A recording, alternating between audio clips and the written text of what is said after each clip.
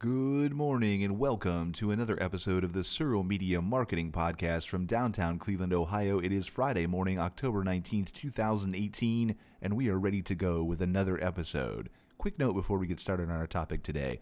When I was starting this podcast, I literally sat down with one of those notepads and I wrote down a list of things that our clients had called us about, questions they frequently asked, and I just kind of jotted them down in a way that I knew I wanted to have a podcast on each one and discuss it to help offer advice, tips, tricks, things like that. And when I did that, I didn't really put it in any type of order. And so I just realized yesterday when we were doing our show and electronically signing documents that we kind of had three boring topics in a row that really weren't marketing related, so to speak. Things that you guys needed to know, absolutely, that help you evolve and move into the digital age technology-wise, but really weren't marketing related. We did using human resources software, using electronic clock in and clock out software, and then of course yesterday, as I already talked about, electronically signing documents. So getting on to another marketing topic today. Hopefully that won't happen where we do that back to back to back again. But we'll kind of see where we go going forward and let the topics be evolved by you guys as well. So today we're going to talk about hosting your website somewhere fast and reliable. And this is a really pervasive problem for me and for many people, especially small business owners, in this industry of website design. And the reason is because it's so cheap. And many business owners, including myself, want to save money and cut costs wherever we can because we have our own ideas of where to then redirect those funds elsewhere. So we look at sites like GoDaddy, for example, who have $5 or $10 a month shared hosting plans, and we wonder what is the real difference. Well, today I'm going to explain the real difference to you because we had a client of a huge company that owns probably 15 different properties across the United States call me and ask me what the difference was months ago. And it just kind of struck me then that, this is a no-brainer to me, but for those of us who aren't tech geeks, marketing geeks all day looking at this stuff, it really isn't clear. So let's go ahead and dive right in here and try to explain it to you guys a little bit better. First things first is we are going to pick on GoDaddy today, but GoDaddy is by no means a bad company. It is by no means a company that we're not recommending. We don't personally deal with them here at Insider Perks. I just don't have a preference for them. But there are many companies out there that offer this type of cheap shared hosting. And it's just an entry-level product that's intended, I think, long-term to get you guys to upgrade, but many people never do. So when you're looking at this cheap hosting, and I would say that anything I qualify as cheap is less than $50 a month, and I know that sounds crazy to those of you who are spending $5 or $10, but hear me out. When you deal with cheap hosting, what you're basically signing up for is a shared hosting plan, and the best way I can explain this is to think of a library computer. When you go to a library and you sit down in front of it, you're the only user. When you're done, whatever you leave on the computer stays there if you don't clean it out, and the next person can access that same computer with the same information and every tool that you had access to.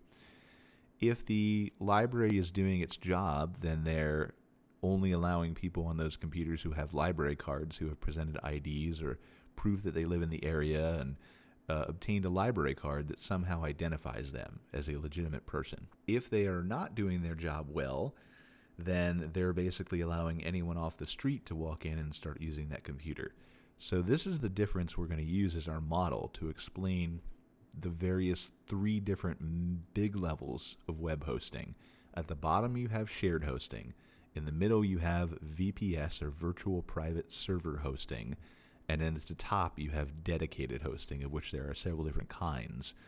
So shared hosting is basically like the library computer, not checking IDs, not having people sign up for library cards, and just coming in and using it whatever they want. To a certain extent, I mean, you still have to have a registered account. You still have to pay your X number of dollars a day, but they're basically shoving 400, sometimes more people on the same server, and you're all hosting your website there. You're all running email addresses from there. All the traffic for your website is going to this single tiny computer. and it's not tiny, but you know what I mean, single one computer. And everything that everyone else does on that box affects you, and everything you do on that box affects everyone else. So if you are a spammer who's setting up a spam website or a bot or sending out spam email addresses, you're doing so in most cases from the same IP address as everyone else on that box. Which means if you're flagged for spam, or if someone blocks your emails because of spam, or flags your website because of spam, the same IP address is being used for hundreds of other people, and they're all in some way, shape, or form, no matter how small, going to be impacted by your decision to do that. And so that in itself is the biggest danger for small businesses. You need to have something that is uniquely yours, and so you can be responsible for your own reputation on the internet. And so the question you have to ask yourself is it worth, $45 in some cases can be a lot of money, depending on the size of your business, but is it worth that extra $45 a month savings to have the reputation of my business, to have the deliverability of my emails potentially be impacted by someone who does not have the best interests of the internet community as a whole in mind? And that's not even going into what if somebody gets a virus, or what if somebody has malware on their website, or whatever else. So really, honestly, stay away from shared hosting. So the next step up is VPS, or virtual private server. And this is still a shared hosting environment, but it is a much more limited in most cases. And again, it depends on the price. I would say a good starting point for you to kind of measure this stuff is greater than $50 a month in cost. And so most reliable VPS companies, and GoDaddy is one of those, will stick you on a VPS server that is kind of like the library computer, except in this case, they are only allowing people with library cards who they checked IDs for, they verified their identities, and there's, maybe somewhere between 15 and 100 people on the server that are not only paying more, so it weeds out the people who are wanting to make a quick buck spamming, but also willing to commit and build something out that's of higher quality, so you have a less chance of being impacted by those bad hat actors on VPS. For most people, for most businesses, a quality VPS is the way that you want to go for your business. As you scale up, assuming you ever get to the point where you have millions of website visitors to an e-commerce type destination, then you want to obviously move to dedicated, so you can have more power and more security and more reliability. But for most small business owners, VPS shared hosting is the way to go, and you need to make sure that you're talking to whoever does your website design, and make sure that they are disclosing to you, allowing you to know, sharing with you where they're hosting your website at, because many business owners don't ask this question and really don't know, and you may be opened up to these types of things without even knowing it, because there are a lot of marketers, quote unquote, out there, or a lot of website design people, quote unquote, out there who don't know what they're doing with hosting. They can design a good website, but overall they don't know really anything else about it. So make sure you're holding people accountable who work for you. And then the last level up there is dedicated hosting, as we talked about, and this is basically just your computer at home. You're the only one who uses it. You know exactly what's on it, exactly what's happening. You can install whatever software you want. You can run antivirus. You can segment it. You can add more security features. You can do whatever the heck you want to it.